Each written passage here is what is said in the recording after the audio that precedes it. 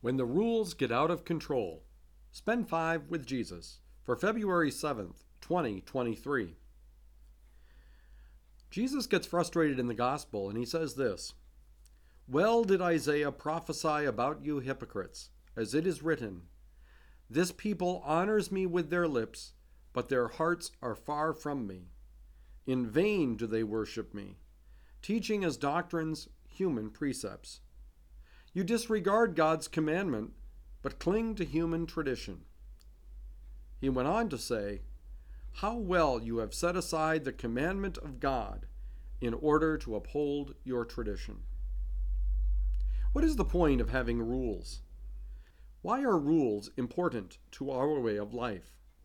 And why does Jesus come down so hard on the Pharisees for wanting to uphold the rules?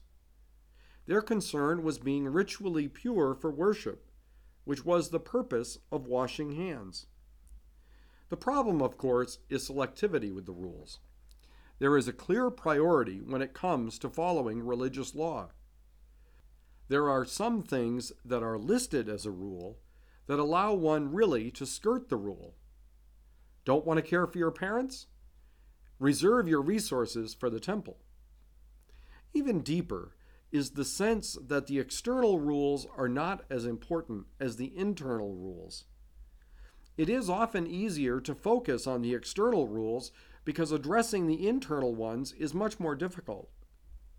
Changing my internal attitudes, which lead to external sins, requires a much greater reliance on God's grace. Why? Because external observance can often be accomplished by willpower. Internal conversion is an action of the grace of God. We become more able to be internally observant when we can accept the grace of God to convert. Today, don't get stuck only on the external, but seek the internal conversion that God can bring about in our life.